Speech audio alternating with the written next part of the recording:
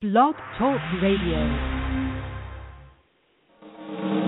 Welcome to Hippie Witch, Magic for a New Age. I'm your host, Joanna DeVoe, and this is a happy, hippie place where magic with a K meets the law of attraction.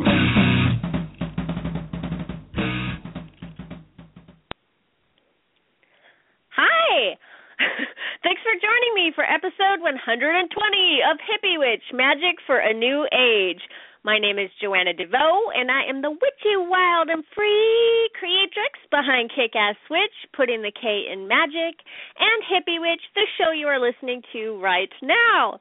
I also have a free ebook by that name, Hippie Witch, Peace, Love, and All That Good Shit, and you can pick up a copy of that at www.joannadevoe.com or back on the description page for this episode back at Blog Talk Radio. And you might have noticed a funky little pause and a giggle at the top of the show here today. It's because I was shocked that it was time for me to talk. I called in this morning, or what do you say at noon? Is it this morning or this afternoon? I called in at noon to do my show, and I accidentally called in on the guest call-in number. And I was just sitting there listening to music and grooving out, and I was like, you know, it doesn't usually play music for me, and there's usually a countdown, and then I looked at the clock and was like, oh, my God, my show's about to start. So I made it in the nick of time. And this is the first show in July that is going to be on the theme of witches who run with the wolves, which is very much inspired by the book Women Who Run with the Wolves. But I'm breaking it down for men and women because I think the lessons in this book by Clarissa Pinkola Estes, this classic, everybody loves it who has read it book, I think it's great for men and women. It's just about, in my opinion, soul retrieval. And that's something that applies to us all. So I gave this theme in July the kind of cheeky name, Witches Who Run with the Wolves. But I really just want to be exploring the main themes that jump out from this book at me. And I'm going to do a book nerd post every Monday sharing some of my favorite quotes from this book. I had wanted to do a book nerd post on this for a very, very, very long time, but even though the book is deceptively small looking, it is ridiculously packed with ideas and stories, and I could never figure out how to fit it into one book nerd post. So I'm going to be doing 4 of those. I'm going to be doing 4 video/blog posts on this theme every Thursday, and I'm going to be doing these soul retrieval episodes here on Hippie Witch, Magic for a New Age, all in July. I'm just going to call this series Soul Retrieval so we can differentiate, because this is just going to be me more kind of rambling and talking about themes. So Soul Retrieval Part 1. It starts with intuition, and that's what I want to talk about today. The term soul retriever, can you say soul retrieval? Yes, I can. Soul retrieval. The soul retrieval terminology is typically used in shamanism, pseudo-shamanism. Shamanism has become a very common, popular, trendy thing in the New Age community, but soul retrieval is a common practice performed in shamanism.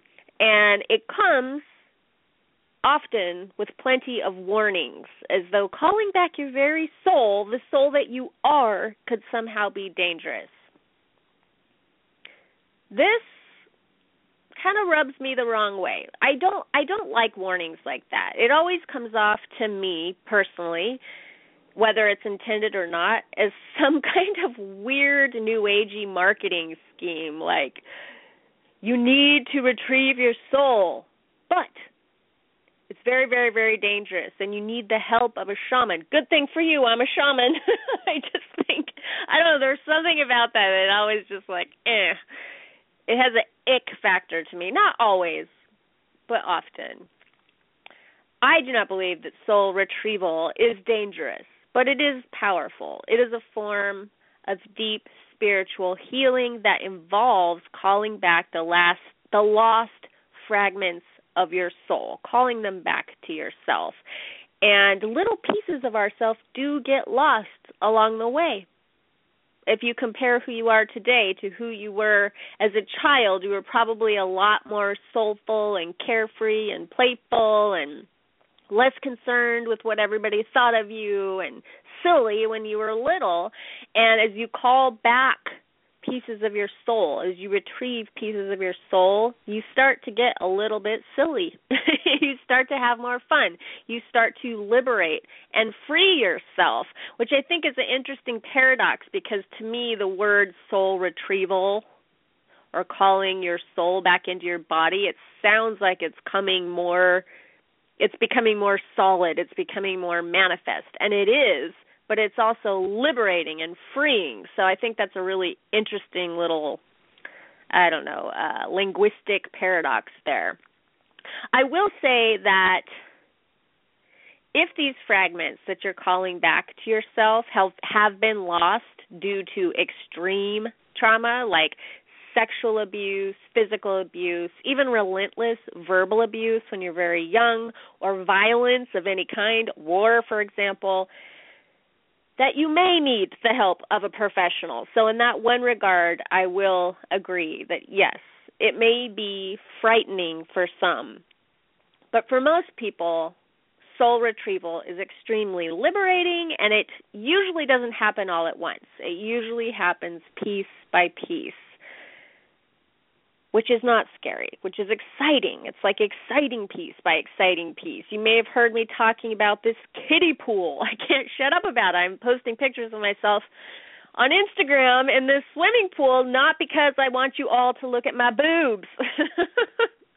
It's just because I have a swimming pool. I haven't been in a swimming pool in decades.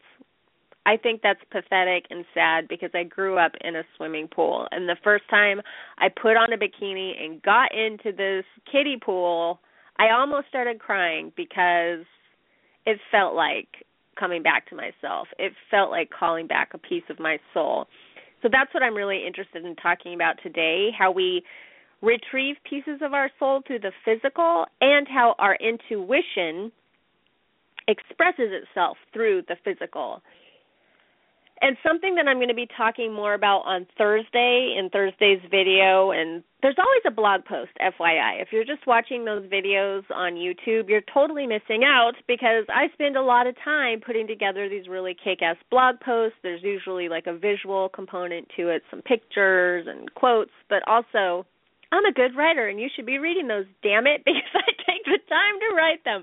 So Thursday, this is something I'm going to be talking more about, but how the physical is a lens and a portal for spirit. I'm going to elaborate further in that on this idea I've been exploring here about how your body is your soul's rightful home. But it's worth repeating and mentioning here too, because that is what I mean by soul retrieval, or calling your soul back to yourself. I'm talking about your body. I'm talking about the you that can touch and smell and hear and see and taste and feel and rock a bikini in your kiddie pool, and the you that can be touched and smelled and heard and seen and tasted and felt, the sensual you, the you where you are meant to be right now, in the here and now, in this very moment, in the physical manifestation.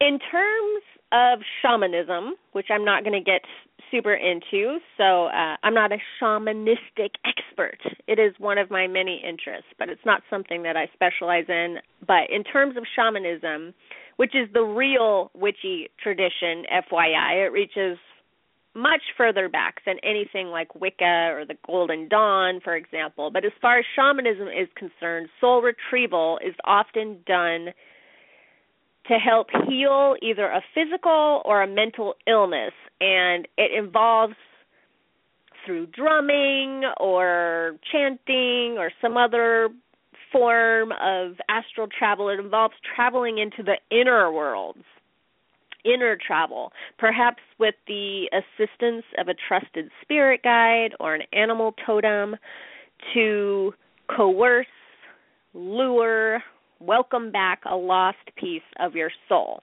Entheogenic plants are often used as well, so perhaps, again, maybe that's why the warning signs of danger. People, especially modern, trendy, new age seeking people, they do sometimes tend to get carried away with these things. I don't know if you should be doing ayahuasca every weekend with your buddies. But anyway, joking aside, sorry, I couldn't help myself from going there.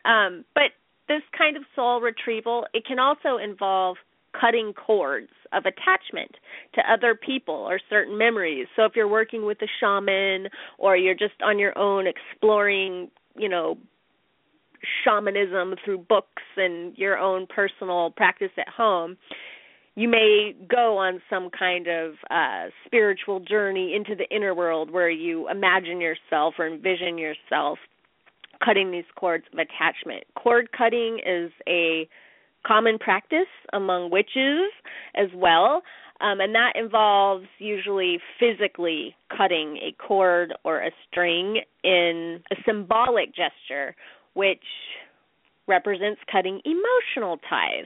I'm a big fan of work like this. I believe that symbolic gestures are extremely powerful. They're really simple on the surface. On the surface, you might take 2 candles, for example, and you tie them together with a string. So they're like, one candle represents you and one candle represents a person that you're having a hard time letting go of emotionally, and you light both candles. And as the candles melt down, you might snip the cord in between so that the candles then proceed to melt down and burn off on their own separately from each other. So first they're joined and then they're separately, something like that. I believe it's so simple on the surface. It looks like child's play. But I think things like this, they reach very, very deep down, way past where your intellect and your language can access. And that's, I believe, that's like the playing field for your soul. So don't underestimate little simple gestures like that, or stories or mythology, which is what Clarissa Pinkola Estes focuses so much in Women Who Run with the Wolves. She features lots of stories, fairy tales primarily, and folklore in this book, which I really wasn't a fan of. I can't say I'm a big fan of it still today. I'm a pop culture junkie. I like pop culture. I like our modern stories and tales. I feel like they do the same thing that these ancient folklore and fairy tales do. I think they touch the same part of us. That's why we have them. That's why we need them. That's why the movies and TV, this is big, big, big, big business. So I'm not really a fan of like trying to decipher old, funky language that doesn't fit the modern ear. But I suffered through it for this book, and it was totally worth it. But that's another way that you can reach down deep into your soul and speak the language of your soul. There's a favorite smudging technique that I picked up from Daniel Laporte that I've been using. It's my new favorite technique for smudging. In case you don't know what smudging is, it's typically when you light some sage and you fan it about your home with the intention of getting rid of any negative energy. That's like the quick little Cliff Notes version of what smudging is. But you've probably seen people do it. What's interesting to me is she kind of flipped it around. So instead of getting rid of negative energy, she outlined this way of doing it to where you're calling your energy back to yourself as a kind of soul retrieval. And she has you say this little chant that is so simple. I wrote it in the inside cover of my day planner, and it is, I call all of my power back to me now. I am whole and complete. I call all of my power back to me now. I am whole and complete. How simple is that? Done. In my ebook, which I hope you have a copy of, Hippie Witch, Peace, Love, and all that good shit, it's totally free. There is a chapter in that book called AA for your inner bully. I renamed that chapter. I rewrote the ebook. I updated it so it would be appropriate for men and women. So AA for your inner mean girl is now AA for your inner bully. And what AA stands for, I purposely chose AA because I think a lot of us think of recovery when we hear AA. And that was intentional. But what it really stands for is affirmation and action. So I believe when you put an action and affirmation together, it is far more powerful than just repeating an affirmation. So instead of saying, I call all of my power back to me now, I am whole and complete, you pair that with an action like burning some sage and fanning it about your room, and it takes it that much deeper. It starts to touch your soul. It allows your soul to communicate. And the story that kind of goes with today's episode from Women Who Run with the Wolves is the story of Vasilisa and Baba Yaga, the wild hag. And in this story, I don't know if I've ever heard anybody say Vasilisa out loud. I'm assuming I'm saying it right. Vasilisa. Vasilisa. I'm going to say Vasilisa, Vasalisa. So Chapter 3 is Nosing Out the Facts, the retrieval of intuition as initiation. And it starts with a story called The Doll in Her Pocket, Vasilisa the Wise. I've also heard, or read, I should say, Vasilisa the Beautiful. But this is an old folk tale about a little girl who ends up in a kind of Cinderella-esque situation. Her mother dies, and she ends up living with an evil stepsister or stepmother and stepsisters who abuse her, very Cinderella-like. But before the mother dies, the mother gives her beautiful young daughter. Part of the reason she's picked on is because she's very beautiful and graceful and special, and that's why, she's a threat to the stepmother and her stepsisters, especially when it comes time to marry. But before the mother dies, she gives Vasilisa a doll, a very special doll, and she tells her to take care of this doll, that this doll will protect her and guide her, and that she needs to feed the doll when the doll is hungry. And then the mom dies, and so Vasilisa keeps this doll in her pocket. I'm giving you the super race through Cliff Notes because obviously this time goes by fast. I urge you to just read the book and read the story. Clarissa Pinkola Estes gets into 9. I'm flipping through the book right now. A lot of she'll take a story that she has written on a page and a half, and then she'll spend 30 pages breaking that story down and hitting it from every angle, which I found kind of annoying when I first started reading the book. I ain't going to lie about that. I was like, oh my God, now we're on what does she call it? Hold on. Sorry, I'm flipping through my book right now. She'll hit it through different angles. Okay, the 5th task.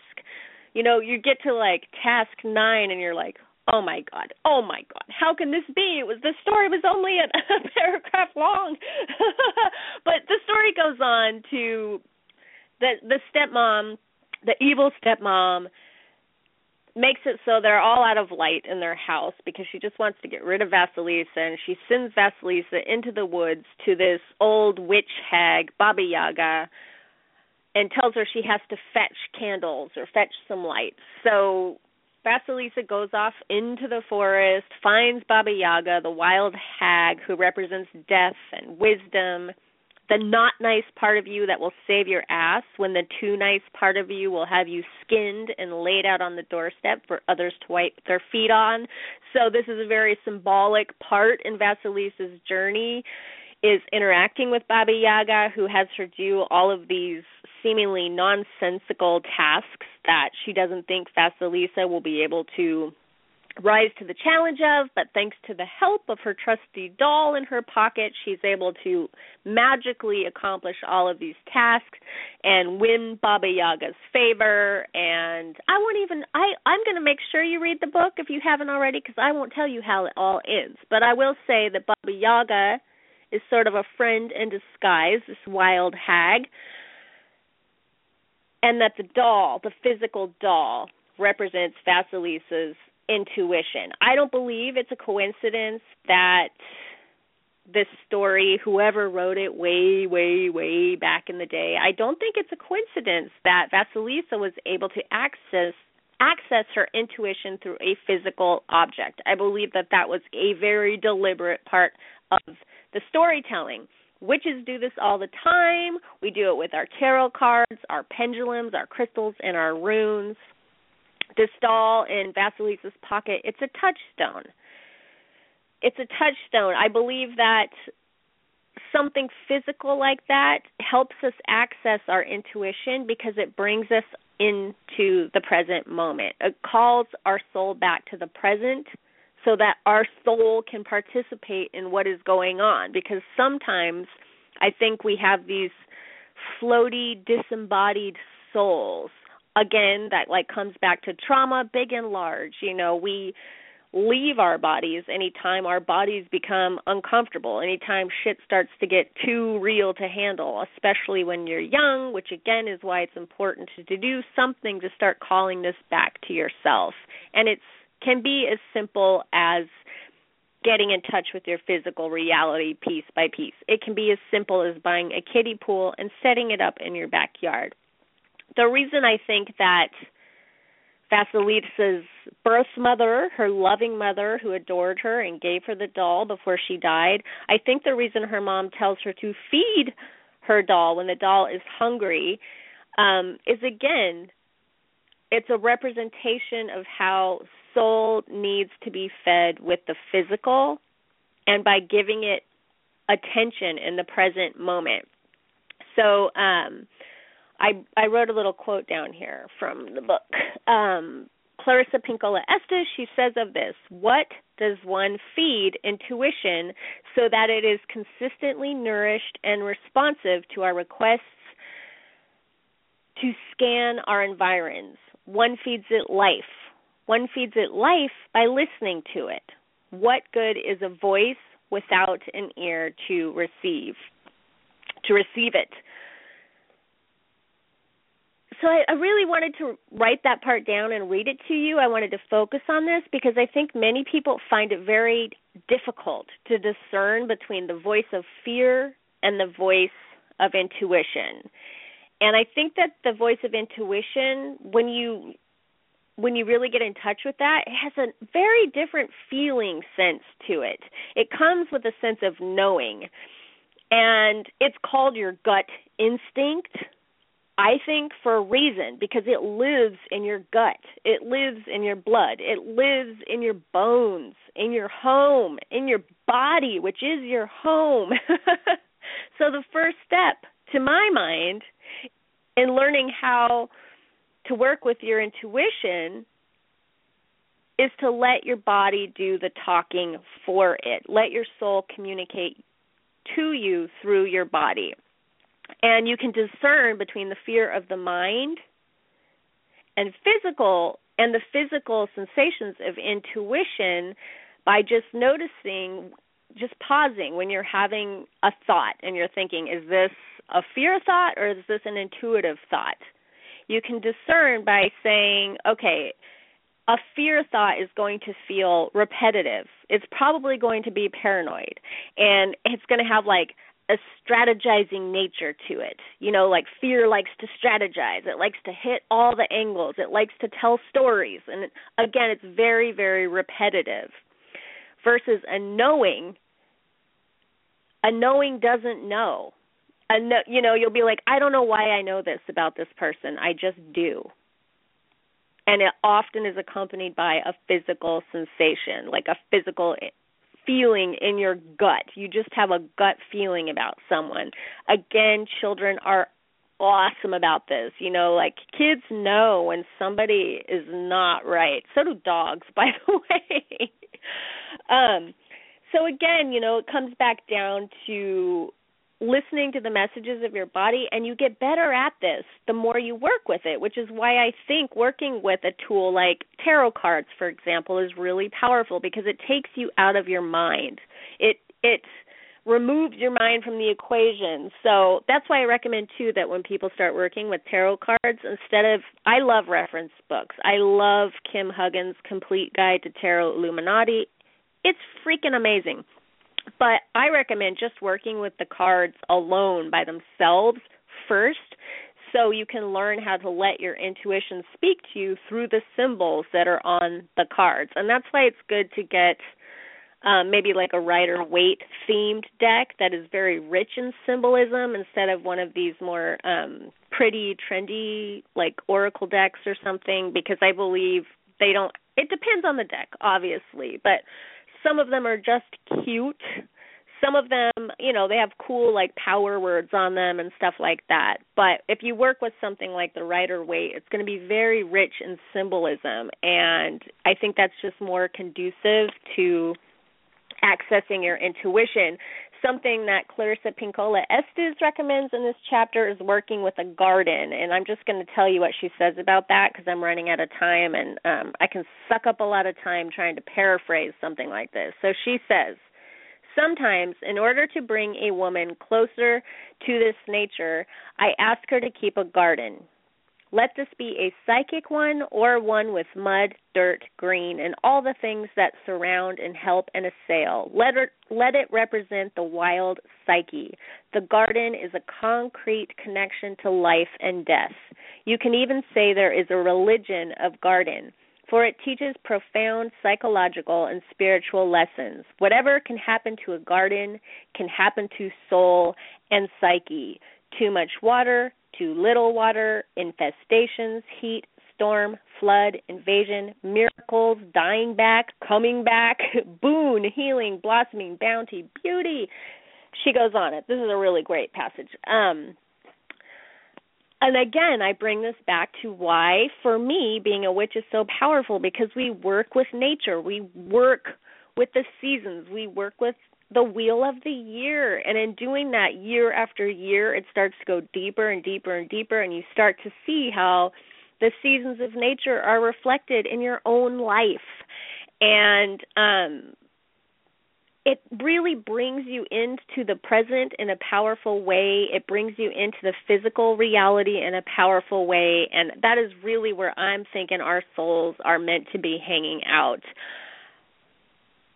I think our natural desire is another powerful tool of intuition. I think that intuition speaks to us through our desires, through our physical desires. And I'm not talking about I crave a cookie. I think that the bigger desires of our life. And that's why this day planner that I recently did a review on, Danielle Laporte's Desire Map Day Planner, it's really powerful because she has you think about this every day. What are your core desired feelings when you start your day? She has you tap into your desires, and I think that this is a great way to check in with your intuition and your soul every single day before you start your day, and then as you go throughout your day, to stay tuned to what's important. It keeps you on task. It keeps you on purpose. It keeps you connected to your soul. I think she even says something about goals with soul. Yes, that is a Danielle Laporte thing. Goals with soul. So when the 2016 Day Planner comes out, I highly recommend getting it. I know a lot of you bought the evergreen version, but I don't know that that has the astrology, and I'm super, super hot on the astrology in this book. So keep your eyes peeled for the 2016 version. And then a couple of books I want to re-mention that I've already mentioned that I think could be really helpful if you're looking to get in touch with your intuition is Denise Linn's Unlock the Secret Messages of Your Body. That's specifically about accessing your intuition through your body. And then more just about intuition is Tosha Silver's Outrageous Openness. I absolutely love that on audiobook. You can get it through Audible. And then another audiobook that I think is awesome for this is Sonia Choquette's Trust Your Vibes.